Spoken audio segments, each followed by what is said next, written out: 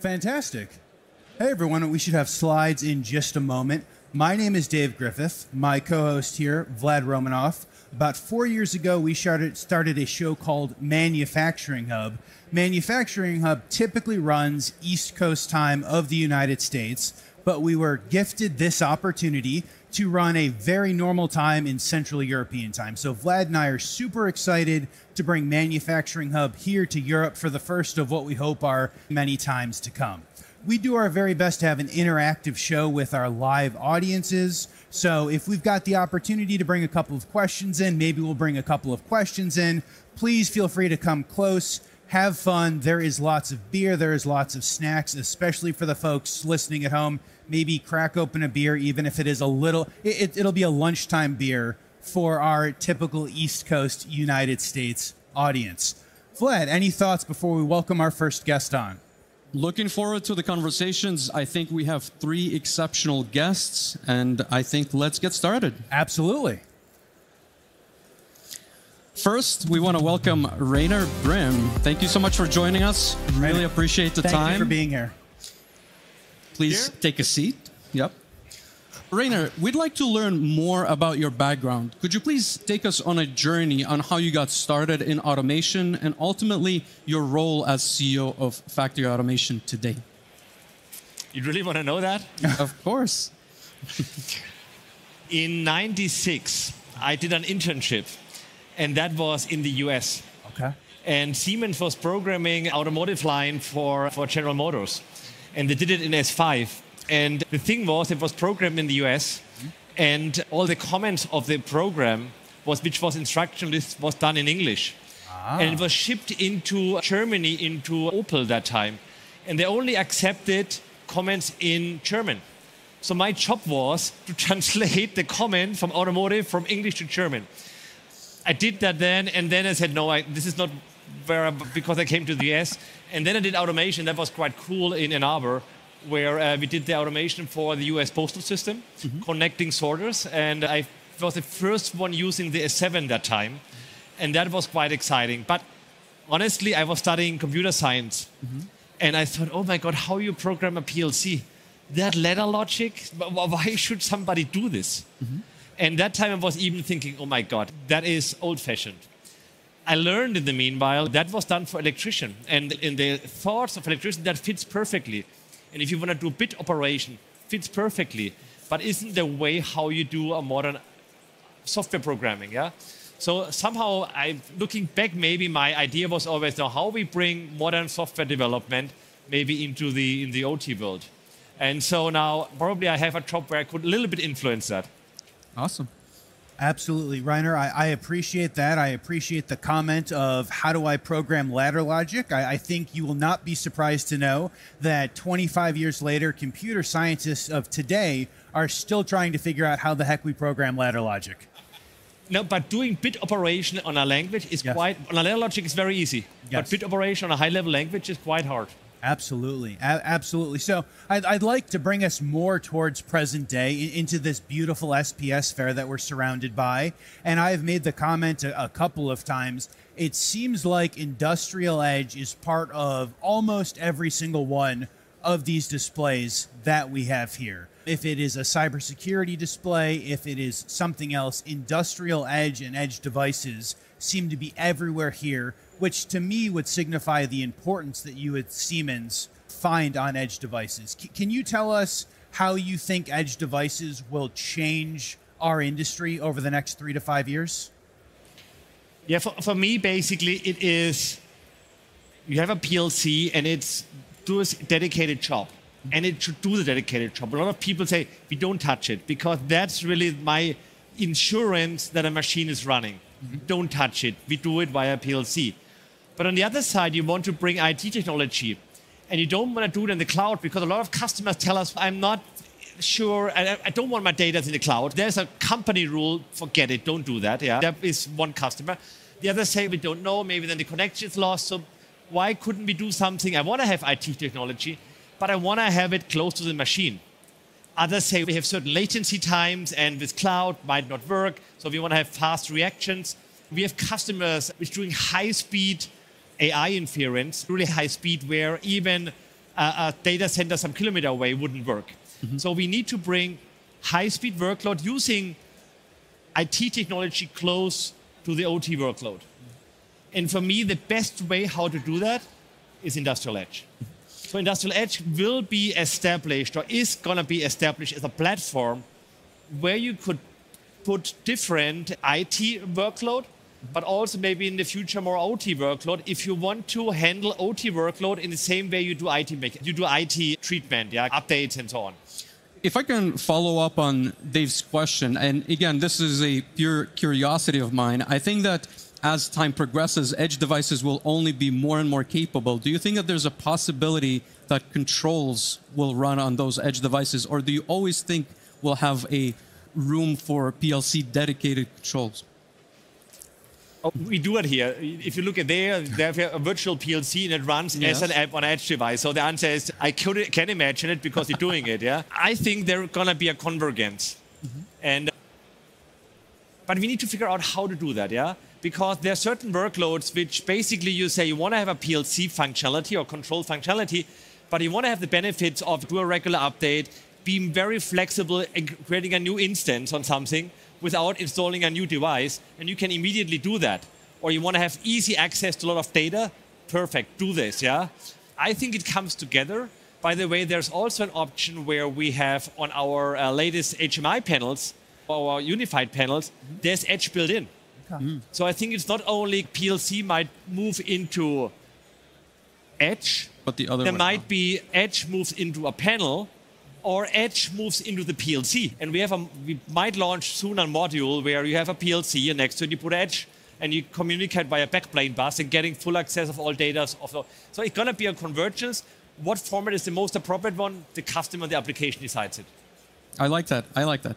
For our viewers back home who may not be familiar with the conversations that we've been having here about the Industrial Operations X, could you maybe give us a vision behind it, but also what kind of the key challenges you're helping end users solve today? First of all, I think automation is very good for dedicated tasks. Perfect. Automation has some weaknesses of being very flexible if something is changing. Automation has some challenges being very open.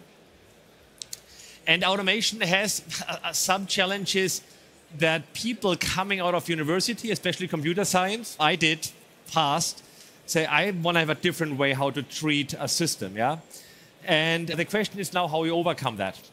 And that is to say, there is a lot of sense to have the OT world, and that is why we have TIA, but we need to enrich it with IT technology. And enriching the OT world, in our case, totally integrated automation with IT technology in order to be more open, more flexible, easier for IT persons, and more interoperable, we created Industrial Operation X.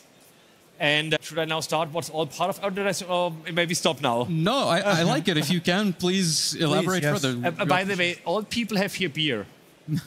Should we ask them to bring beer up? Of course. We're already kind of nearly past 6, or? Let's do it. Look. I don't know whether that's appropriate for your audience. Absolutely. But as we are in Germany, I think that would be... Thank you. Thank you. Cheers. Cheers. Prost. Thank you.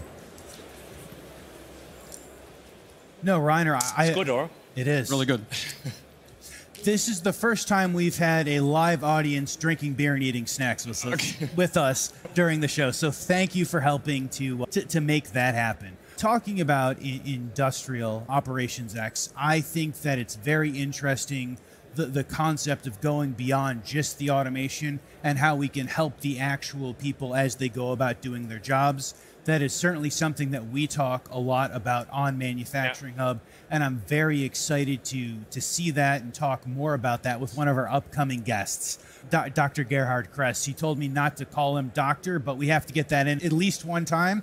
I think we're contractually obligated for at least one, I guess 2 doctors now with that. Rainer, one of the things that I have seen over and over again is artificial intelligence. And I'll be very honest to maybe some of our new viewers. 3-4 years ago when Vlad and I were starting this, I was an artificial intelligence naysayer, right? I was like, it might be very interesting, but I think we are, at that point, I said probably 5+ years away from finding artificial intelligence that was actually applicable to the plant floor. I think in the last 12 months, we've seen huge jumps forward with ChatGPT and ChatGPT style tooling. Now, our viewers got a bit of a sneak peek of Semantic Chatbot, which is turned into Industrial Copilot, which was launched earlier this week, which I think is very interesting. But I'd like to get your perspective on where you think artificial intelligence is going to play a role in our industry moving forward. In a lot of areas. And my vision, I come back to the generative AI. What do you automate today? You automate tasks which are repetitive and which are known. So mass production, perfect for automation, highly repetitive. You know what to do. You might program some exception. If that happens, I do this. But you don't program or automate the unknown. But if you want to be more flexible, demands are changing. If you talk about lot size 1 is always unknown, or maybe not unknown, but you wouldn't program it because it's not repetitive. But I want to automate this. And if you want to automate this, you need AI, because the automation systems need to identify itself how to handle a certain thing. So I want to automate the unknown, and there AI plays a role. And we have something here which is called flex grasping. I don't know whether you've seen that.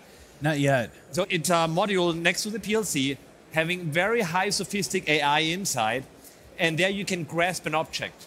Okay. The thing is, it doesn't look so fancy. You grasp an object, you see that somewhere. The thing is, the object is not trained.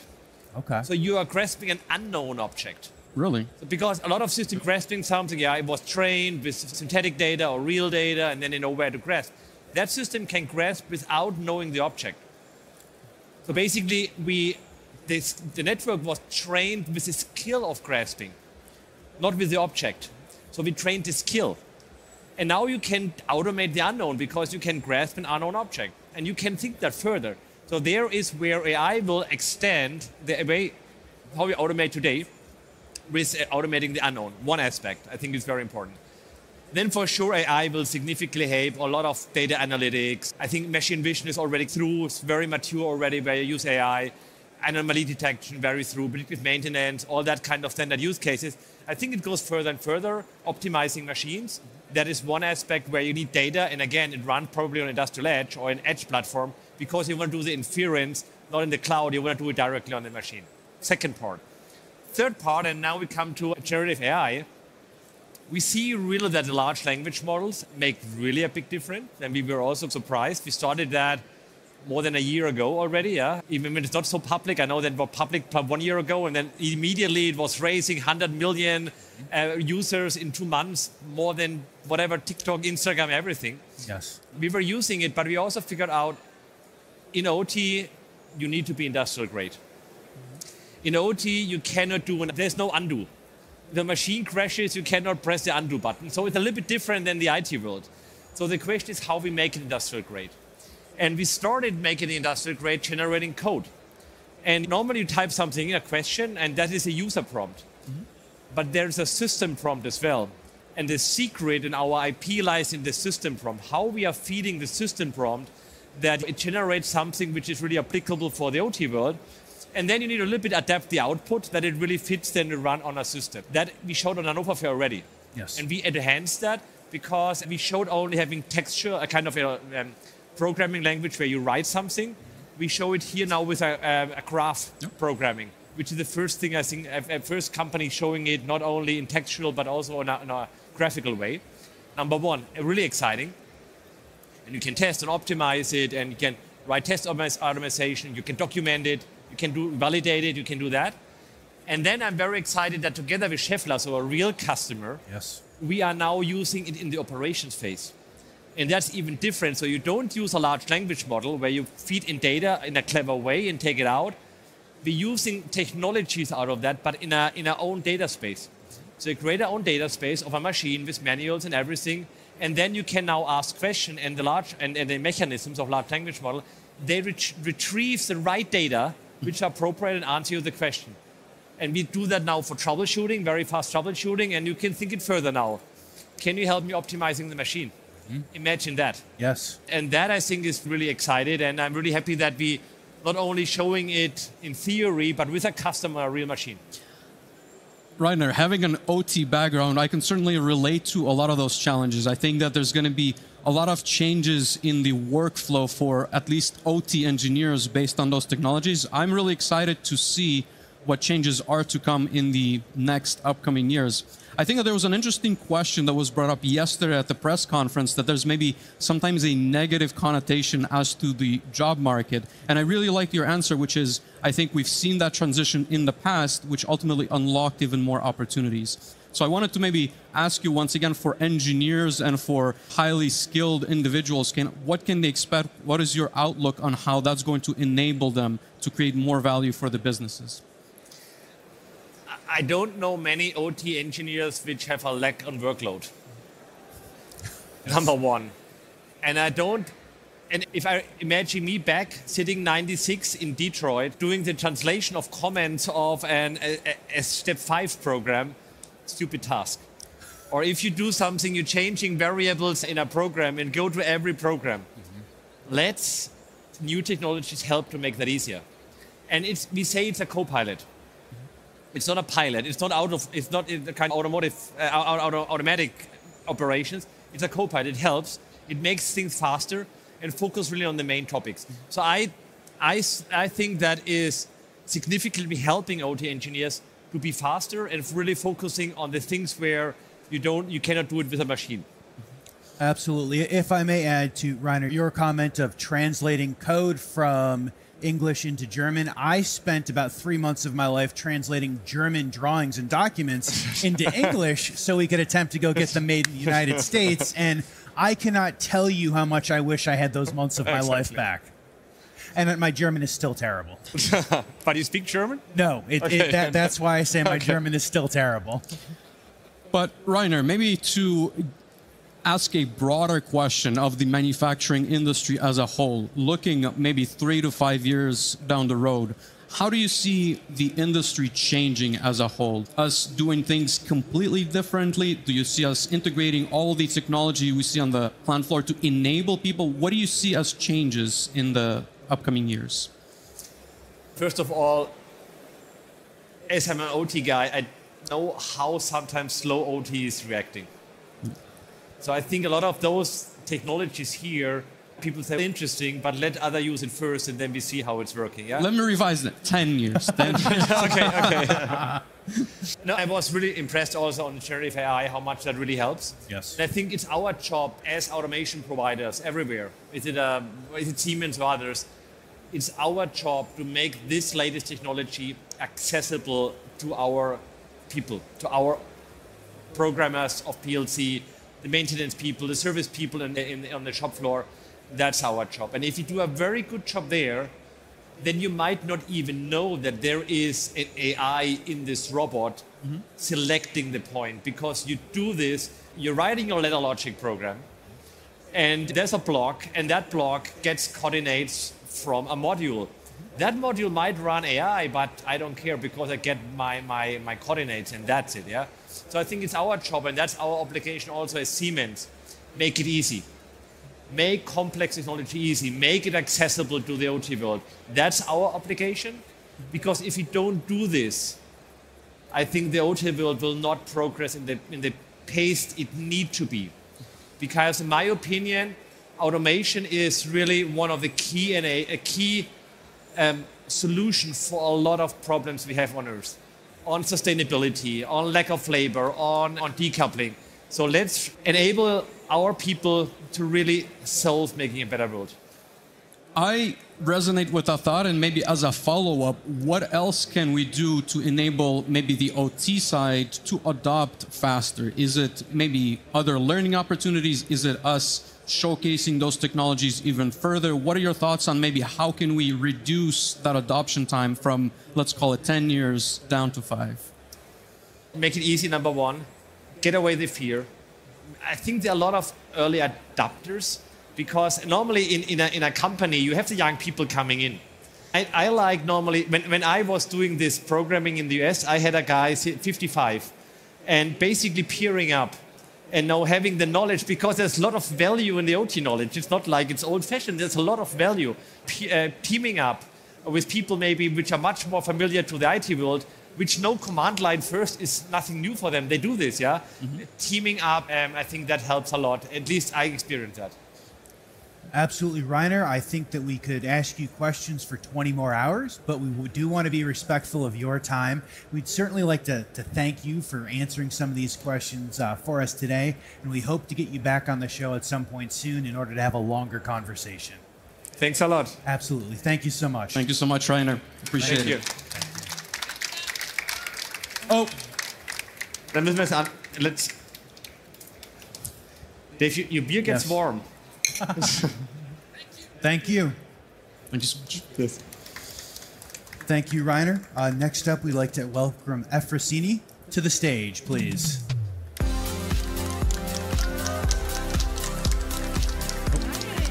Hello. Thank you. I brought my own beer. You did bring your own beer. We talked about this earlier with Rainer. With no one else did we prepare them to bring their own beer. But for the listeners at home that can't see it, all of our guests definitely had beer off stage. So thank you for that. Efrosini, we want to ask you a question that we ask all of our guests, right? We want to ask you about your background and your career and how you got here. And you are currently Vice President for Controls at Siemens. Do I have that correct? Mm-hmm. And so one of the questions that we always like to ask is, how does one become Vice President of Controls at such a large global company like Siemens? I think it started actually with my background. So I'm a physicist and mathematician, and I love complex systems. So when I started at Siemens, my focus was on optimization, and there is so much optimization potential everywhere, right? Look at the information that we have during engineering. How can we reuse it in production? And this is where I somehow got more and more pulled into these activities around the digital twin. And then if you think, where is the biggest optimization potential is what is happening during production, right? Absolutely. And this is where I was somehow sucked into the automation domain, and in particular control. And it's really great, this complexity and the system that contains everything. This is what we have with control. Efrosini, if I can follow up with a control systems question, and I think we've explored this a little bit with Rainer, but I think we've seen a transition of control systems throughout the decades from relays to PLCs to now edge devices. So I wanted to get your perspective maybe on the current state of control systems and maybe some of the key values that we've not seen in the past that we see today. Yeah. So if you look around here, there is a lot of hardware innovation happening, right? And the speed of innovation is doubling. This is happening on the hardware side. You look at the processors, they're getting more and more powerful. And what we do every year is we bring that into our products, right? So we have our high-end PLCs that are now twice as performant as they used to be 1 year ago and have twice as much memory. So that's really cool. And this is the evolution where we are keeping up with the technology.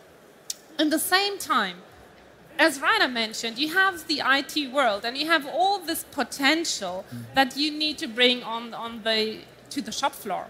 And this is, for us, this is a flavor of Industrial Operations X, and we call it software-defined automation. So this means we are moving towards a hardware independency.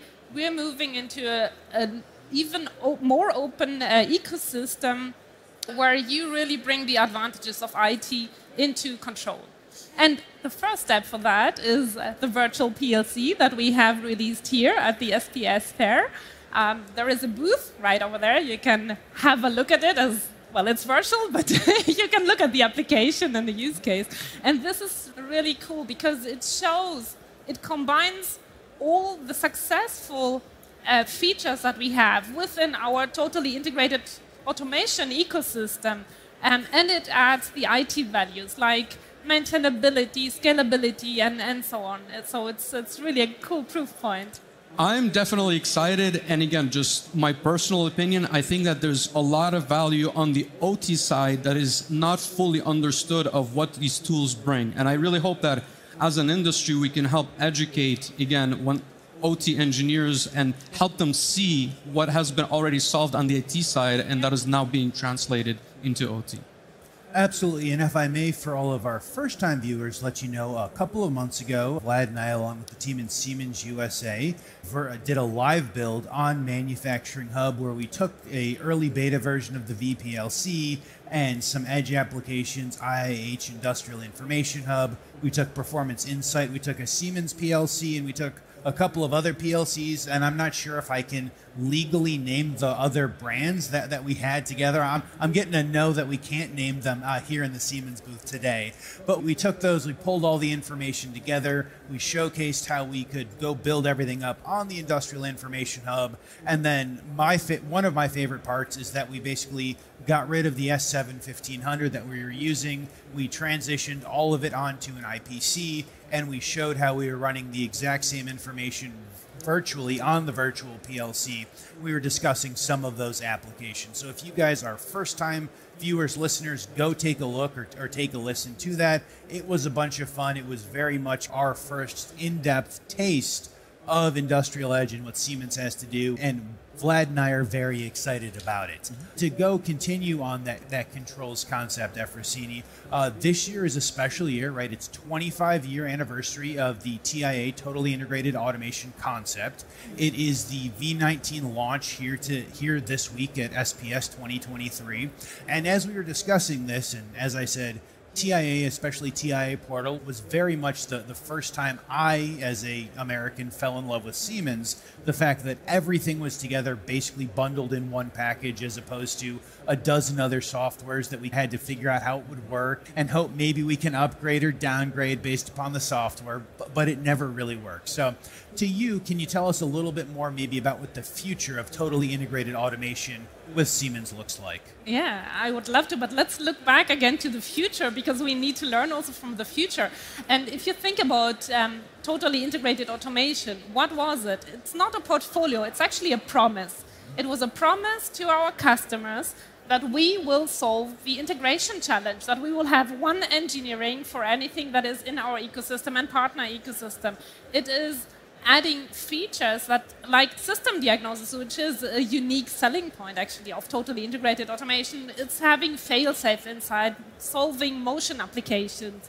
It is a promise that we have been enlarging for 25 years and continuing adding value to it with every release, and now we are at V19. Your question was now regarding the outlook, where are we moving to? And of course there are certain challenges that are becoming more and more important. If I talk to my colleagues that are providing PLCs into the wind energy, they are telling me that within the last 2 years, the number of cyber attacks has doubled. And this is a challenge where we need to tackle, where we need to provide security to our customers, secure solutions and secure answers. And this is where we're continuously working on making our portfolio more and more secure. You can look at the right corner. We have a lot of booths, and we have a really cool game for cybersecurity also. So this is definitely something that is extremely important. And then I talked already about the hardware jumps and in performance and so on. But also within TIA Portal, we are moving towards CI/CD. We have our new automation expansion, AX, Matic AX, for the IT-minded guys, which is combined with TIA Portal. So we have 2 use cases where you combine it, and you really take the best out of the 2 worlds. And there is a lot of more to come. I could be speaking for the whole evening, but I think we wouldn't have enough beer for it. We don't want to get you in trouble with any unannounced, let's say, releases, but we're certainly very excited and looking forward to it. I would say that's wrong. Our favorite thing is to get people in trouble for breaking news here on the show, as opposed to waiting for the press releases to come out. But I agree with Vlad. We absolutely should stop you there and continue on that journey. So one of the items that got announced, I think, a couple of months ago was Mendix on Edge. And we spent a bunch of time with the Mendix on Edge people, really understanding what that value proposition is for people who might not have all of that OT experience. For our listeners at home who probably don't know what Mendix on Edge is, would you mind explaining a little bit about that and telling us where you think it fits the Siemens portfolio? Okay, so I will talk about what Mendix on Edge is, but first of all, why do we need it? And let's get back to Industrial Edge. Rainer was talking about Industrial Edge. It is an ecosystem. It must grow. And how do you make an ecosystem successful? You need the right partners. You need the right customers. You need to have the right applications. You need to create value. So what we have in Industrial Edge is we have device builders in the ecosystem, we have solution partners, and we have customers that are building their own applications.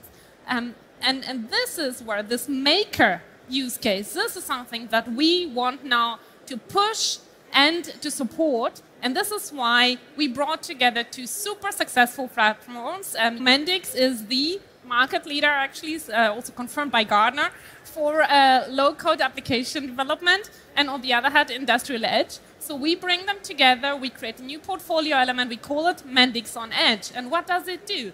It makes life simple. That's all. So what does it mean? You can program an application within Mendix. It's low-code, so it's super simple. You save 80% of development time. And then when you're done, you make a few clicks, and it's published in Edge. And you can decide whether it's an app that you only want to use for yourself or whether this is something that you want to put on the marketplace and sell it. So it's very cool because it simplifies the life for app builders significantly. And in the end, it's our end users that want to combine these applications, for example, with a virtual PLC. And this is what we enable with Mendix on Edge. And if I can ask you a question based on what we've heard about Mendix earlier today, I think it also provides very interesting connectors that are very difficult, I want to say, based on personal experience to implement in the past. One example was SAP, but I think it simplifies also the data connectors from various different vendors at that MES and ERP level. Yeah, the idea is really make this life simple and let the customers or the app builders focus on what they need to do, which is building the application. And the rest is taken care of. And that's really the cool thing about Mendix on Edge. Awesome. To take us again, maybe I'm going to change that time frame instead of being 3 to 5 years to have a further outlook on how you see manufacturing change based on what we're releasing today. And as we're going to see more and more adoption of these tools, what do you see in that maybe longer time frame as we adopt those technologies? Is that going to fundamentally change the way we manufacture things? Is it going to speed up production, more data? What is it going to change in our space? I think everyone needs to make the best use of the data. The AI will become more and more central in whatever we do. And then this topic of interoperability, I want a virtual PLC to interact with an AI application. We have a use case being shown over there where we have vision inspection. So it's basically a quality use case. We want to sort out the tubes that have the wrong print on them. And there is an AI application and it runs next to a virtual PLC and they interact. And this sort of interaction and interoperability, this is something that will come more and more. So we are moving towards a hardware independence, towards a more modular world where I might have some control applications, some AI applications, maybe motion or fail-safe separately. And this modularity and interoperability, this is where we believe the future will lie. Yeah. I think there's going to be a lot of exciting things coming our way. I really appreciate you taking the time to talk to us today. I am excited to see what's going to be changing, again, manufacturing in the upcoming years. A lot of different booths showcase these technologies. Thank you so much, Afrosini. Really appreciate it. It was a pleasure to be here with you. Thank you so much. Thank you so much.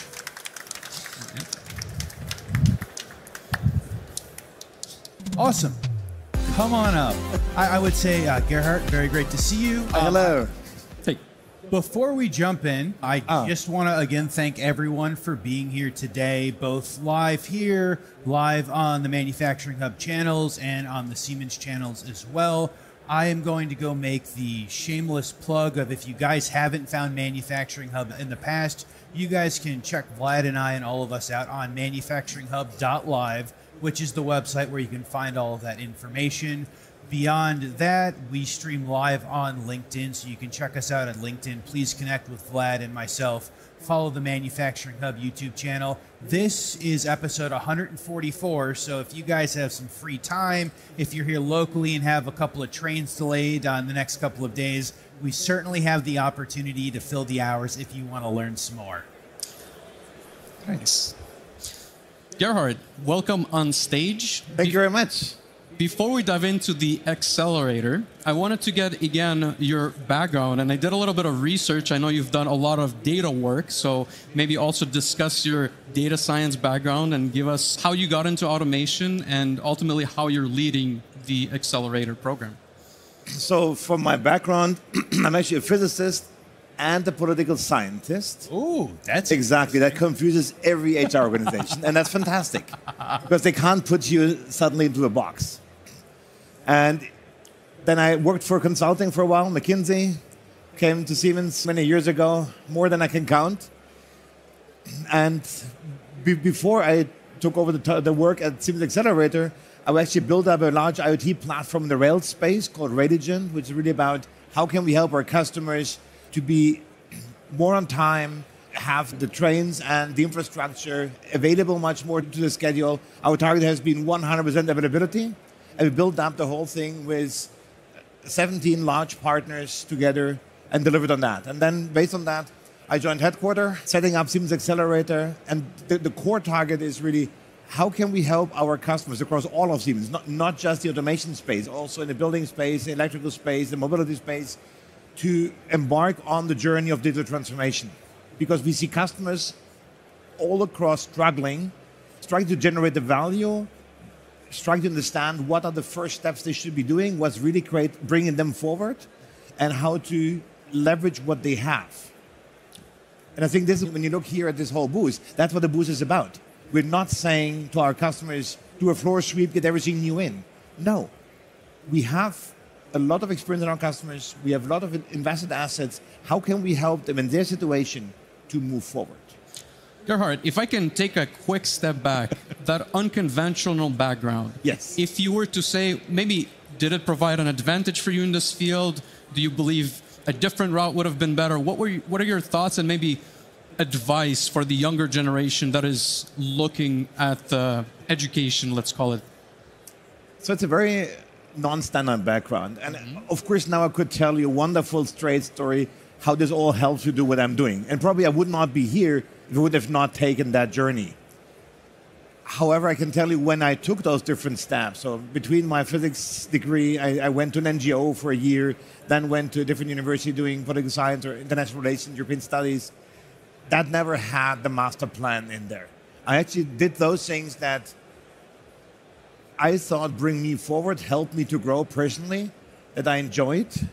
And later on, it turned out that topics came across where I could apply those things. And being a physicist by formation, when you then deal a lot with AI topics, it's reasonably easy to learn the mathematics behind that, even if you haven't done that in your degree. But then how to implement that, how to work with customers, how to build winning coalitions, that's not what a physicist is usually good at. That's where my other background helps me a lot. Yeah? And I think, so I can only give as an advice, look where you think you can learn most, how you can grow. Don't try to overplan your career, because none of the jobs I had the last 10 years existed when I was at university. None of them. And I guess you mentioned that learning was easy. I probably would not say that myself, but maybe what was the transition or the first steps into, again, like automation and learning these technologies was like for you? What was the learning curve like? Now, when you look into automation here, when I came to headquarters and really wanted to deep dive on that, I went to Rainer and basically asked him, how can I understand this business really well? Spent an awful lot of time in the factories. With Marcus, he was running the booth here. He explained to me exactly what the customers need, going out to customers, talking, listening in. Otherwise, you cannot understand and not learn it. There's so much knowledge and wisdom in here. You have to understand it, but then also, where can I make a difference? I will never be a better PLC engineer than the ones we have. Why do I need to?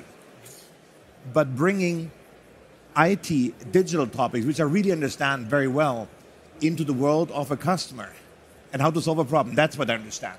Okay. And that's where I can make a contribution. But yeah, it took quite a while to learn that and to listen to customers, because they're the ones who actually drive this. Interesting. I think that, again, it's a very diverse background. As you said those two things, I'm like, yes, that is a little confusing, but I love your concept of it was the journey that brought you here.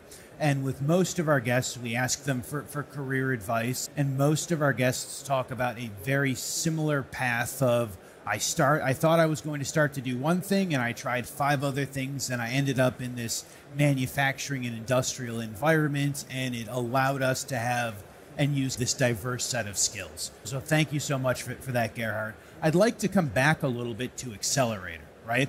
We hear a lot about Accelerator. You gave us a little bit of a hint of what Accelerator is, but maybe for the listeners at home and the people who don't know exactly where Accelerator starts and stops, can you talk a little bit more about what Siemens Accelerator is, maybe the mission, maybe some of the things that you're working on, please? Yeah. Let me try to make it simple. When Efrosini talked about TIA, she said it was a promise. Mm-hmm. That's exactly what Siemens Accelerator is. We are seeing our customers struggle with digital transformation. We talk to them and ask them, what can we do? What can we make better to help them on their journey? Okay. And basically, we saw 3 types of answers. There were a couple of things that we had to sort out in our own mess, making things easier to find, making our applications more modern, open, finding common standards. That was one set. So that's internal homework. And we target that. The second thing was saying we need to speed up with delivering value. This you can only do when you bring partners on board, when you actually take partners serious. Okay. Not just like they're also there. No, they're front and center of what we do because they have so much knowledge, more knowledge than we can ever have in all the different industries where our products are being used. And the third big thing is really creating packaging offerings that address the business problems of a customer that actually help them drive value. And when you look around this whole booth here, they would not be existing with the Siemens Accelerator. Almost everything we show here says, you have a business problem, how do you solve it? With a mix out of software, hardware, and services. It's not just the one, we have a box for it system. No, it's not. We're augmenting our portfolio by saying, we look at your problems, we solve it in a way that can be scaled, because otherwise it's never going to work economically, but we provide something that addresses your problem. And we just launched in the last 4 or 5 weeks, 150 use cases across all of Siemens in the building space for hospitals and so on, but also food and beverage. We said these are specific packages that really address a customer issue. Give an example, everybody in the food industry, but also in pharma has this whole issue around cleanliness at the workplace, documentation for that. Mm-hmm. That's something we can provide of our own systems in a reasonably fast and easy way. But then we need the partners to help us bring that so that these documentations adhere to the local laws. Because just because it works in the US and fulfills the criteria, it's not going to do it in the UK or continental Europe or Asia. So bringing that together is a challenge. So long story short, what is Siemens Accelerator? It's the way we change our offerings so our customers can drive their digital transformation faster, further, and with less risk. I love that. And if I may just add on to that, Vlad, Gerhard, one of the things that I have found throughout the entirety of SPS is very much the talk of the partnerships and the ecosystem and the openness. And that, as North Americans, Vlad and I, we don't necessarily have shows like this. We don't have these large conversations. So I find it very refreshing. And I think it's amazing to see, especially a bunch of large European companies come together to share a bunch of that knowledge. And it's very refreshing. And it feels good to be able to see this. And at least I am hopeful that we see more of that transition to the other side of the Atlantic Ocean at some point soon. And by the way, the ecosystem is important because what you do is you combine different knowledge, different IP to solve a customer's problem. And what we see more and more customers telling us back is the speed of solving a problem is a value in itself. Of course, I could develop all of it myself if I have infinite time, infinite resources. But why would I do that? Yes. Look at the example we launched at IMO just a couple of weeks ago. The whole digital twin story for machine builders together with DMG Mori. Our contribution is the digital twin of the numeric and having the control really under control. We know exactly how that works. We can digitize it wonderful. If you want to create a little twin of the complete machining system, you need so much more expertise in areas that we don't have. You need the weights, the vibration patterns of these arms, and whatever else there is in there. We can't do that, but DMG Mori can. Combining that, suddenly you get to an outstanding offering. DMG Mori could have done that on their own, we could have done that, but jointly, it's an enormous value for the customer. Just imagine you can, on one hand side, do virtual commissioning, so you can actually start producing faster, up to 3 months, and better, because you can test your CNC scripts much more aggressively, but you can also run the little twin comparing to what's actually happening and understanding where your plans don't meet realities and steer against that way before it creates a problem. And I think these are amazing values we can provide. None of us could have done it on our own. And that's fantastic. Absolutely. And maybe as a follow-up to that, on the data side, because again, we know you have a background in big data, which I think is very interesting. And I believe that now more so than ever, it's easier to access data on the shop floor and, as we've mentioned before, on the MES, ERP sides, in order to drive business value, make decisions, and optimize systems, both from the IT and OT sides. What kind of maybe interesting other use cases we can leverage that data for, and ultimately looking a little bit further also as the platforms mature, what do you believe is going to be even more accessible when it comes to utilizing that data? What we see today, especially with the cost of sensors going down so much, we have an abundance of data. However, that's not solving our problem, because we don't need data, we need information. And first of all, you need to understand which data is helping you to answer your question. If you don't know the question, data is not going to help you. The second part is there is a tremendous difference between industrial AI and consumer AI. Give you 2 examples. If you go to Amazon.com and buy a book, and then Amazon's going to propose you 10 more books. Yes. If 5 of them are for your taste, you're happy. If 8 or 9 of it is, the difference is not, there's no additional value for you. And if none of them hits you, you're a bit annoyed, but there's no problem there. If you have that industrial AI, it's a very completely different thing. If the mean time between failure is a couple of years, you're looking for the needle in the haystack. You are looking for those areas where really a problem appears. 99.99% of the time, the data is completely boring because the system does exactly how it was designed to do it.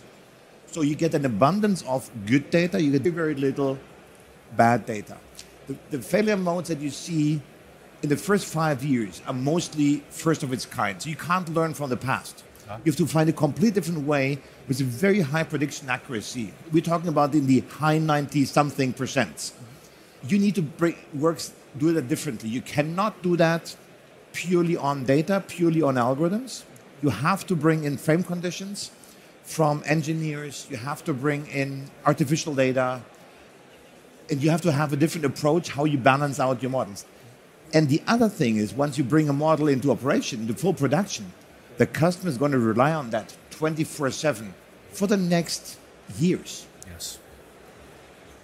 And they're going to pull out all the resources they have to buffer that issue. So if your model doesn't work, there's no buffer left. So it's a completely different thing. That's what Rainer said before, looking at large language models, they have to be industry grade. And that is an awful lot of work. I've done that myself for years. We've built for MTR Hong Kong, MTA in Singapore, a very large asset performance management model with over 90 AI-based use cases. Wow. This is probably the most demanding customer you can have. It took us 4 years to get to that level that they accepted it.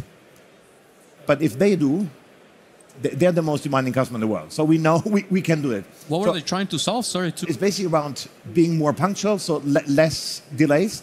They had 12 in a year. That was too much. Yeah. Okay. Having less failures, shifting intervals on maintenance without increasing the risk profile, taking decisions of either repair refurbish or reinvest on certain assets and components, which is basically saving them on their cash flow, and doing that on the metro lines. We start with the downtown line, where actually all the people go to work. So if those things fail, people don't appear to work. It's as simple as that. Yeah? So how do you address that? First of all, you need to understand your system. You need the domain know-how around it. You need the engineering expertise around that. You need to find ways how to simulate, for example, to get artificial data. You need to have data scientists that actually get their hands dirty. You don't need the people sitting and looking at click streams. No, you need the people who go into the factory, who sit with the customer, who hear the pain, who understand what they mean. You need to identify what is the right data. What do you need?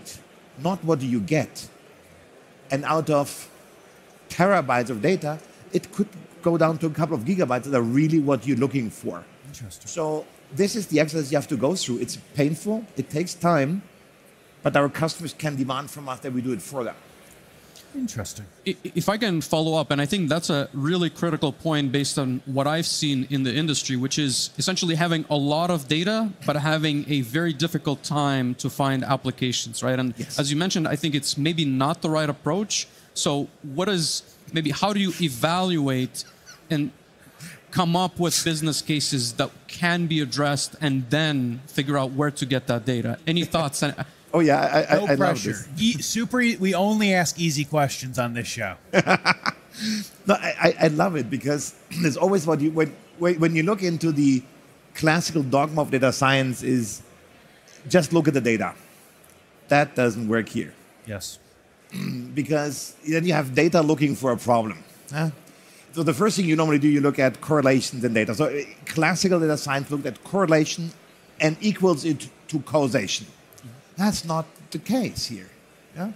If something turns faster, it's going to get warmer. Oh, yeah, surprise. That's how it's built.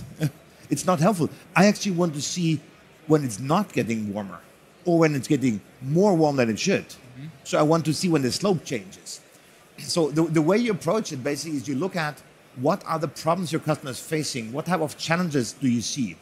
Is it about a maintenance topic? Is it about throughput in a line? Then you bring the right people together and say, which information would help me to build a model like that? What's around that? What frame conditions can I build? Most of these systems have thousands of different data points, but so if you would put a feature vector, it would be 1,000 dimensional, but you only have 10 actual dimensions that's pushing on the system. So you're completely overspecified. How do you reduce that stuff to something that's manageable? And how do you use the easiest model? Because the more complex the model is, the more difficult it is to understand what it does, and the more difficult it is to debug, and the more difficult it is to operate. This is where you get the right people in the room, and usually somebody on the engineering side, a data scientist, people who understand the process that we're supporting, and then you very often a customer, and then you drive that together.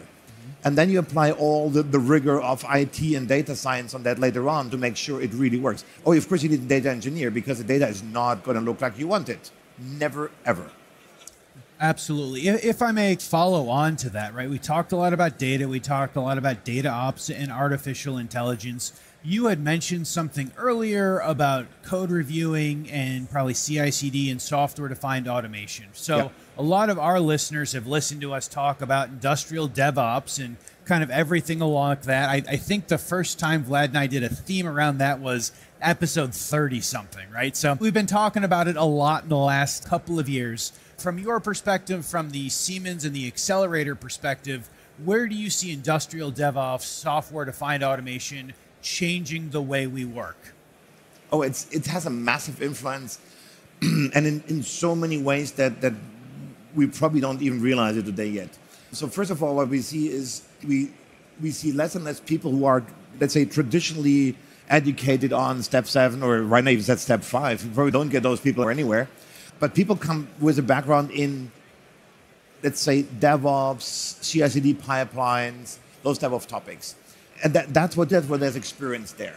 The other part is we see IT and OT merging together. When I'm talking to customers, in about half the cases, there's a CIO on the table, either as an important stakeholder or even as decision maker. And then suddenly they ask questions about ISO 27001. They ask questions about ITIL processes, what's an instant problem, how do you handle changes? And half the table is like, what? And the other one saying, yeah, of course. Yeah. So what we are doing in Siemens Accelerator is we're trying to make it easy for the customers to use it. That's why we provide applications as SaaS, pricing from the cloud, or if they're on the edge, you're providing them with all these automation elements in there that you do not need a large-scale IT department. That's why we partner with IT companies, like you see over there, the partnership with ServiceNow on the Industrial Asset Hub, because we're addressing this way the IT question, and there's very often a tension between the IT and the OT guys on the customer side. We're trying to release that tension a little bit. We bring all the experience we have on software development into the OT environment. Afrosini mentioned Simatic IX. For me, it's just DevOps for automation. It suddenly looks like a DevOps environment. We use the best DevOps system you can have, but underneath is still TIA, because TIA is needed to make sure everything is consistent. Yep. But of course, it brings you all the tooling that you expect, all the automations behind that. And then, of course, you link it with ChatGPT to write code, to document code, to debug code, to translate old code. So the whole thing that Siemens Accelerator is doing is we're driving for simplicity, making things easier. The last thing I would like to mention here is one of the big challenges when you go to these modern approaches, you have this big IT department, but the people who understand the problem don't sit there. You have the people on the shop floor, the people in the depot, the people in the factory, in whatever the repair shop, whatever that is, out in the service organization.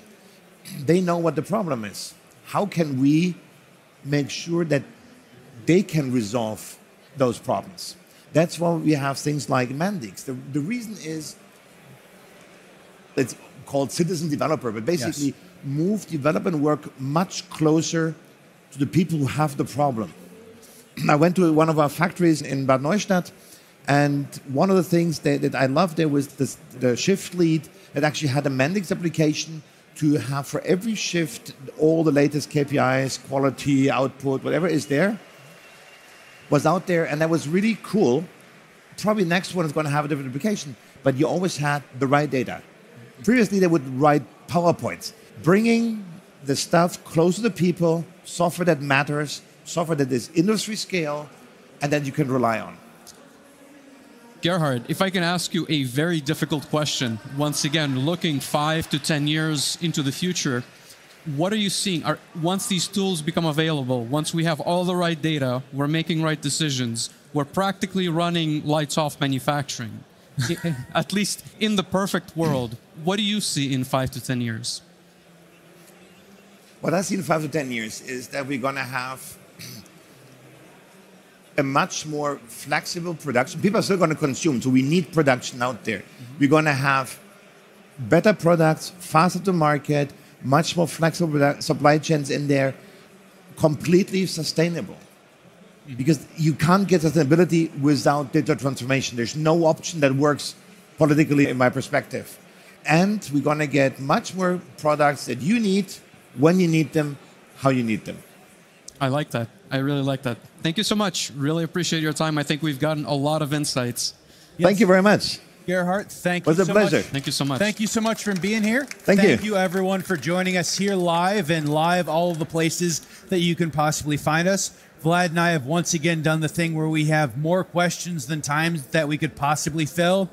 If you guys would like to join us, check out manufacturinghub.live. Follow us on LinkedIn and everywhere that you can download and listen to podcasts. We go live on Wednesdays and podcasts get into your ears on Thursdays. We will see everyone here again a couple of times tomorrow. But until next time, we'll see everyone soon. Thank you, everyone. Bye-bye.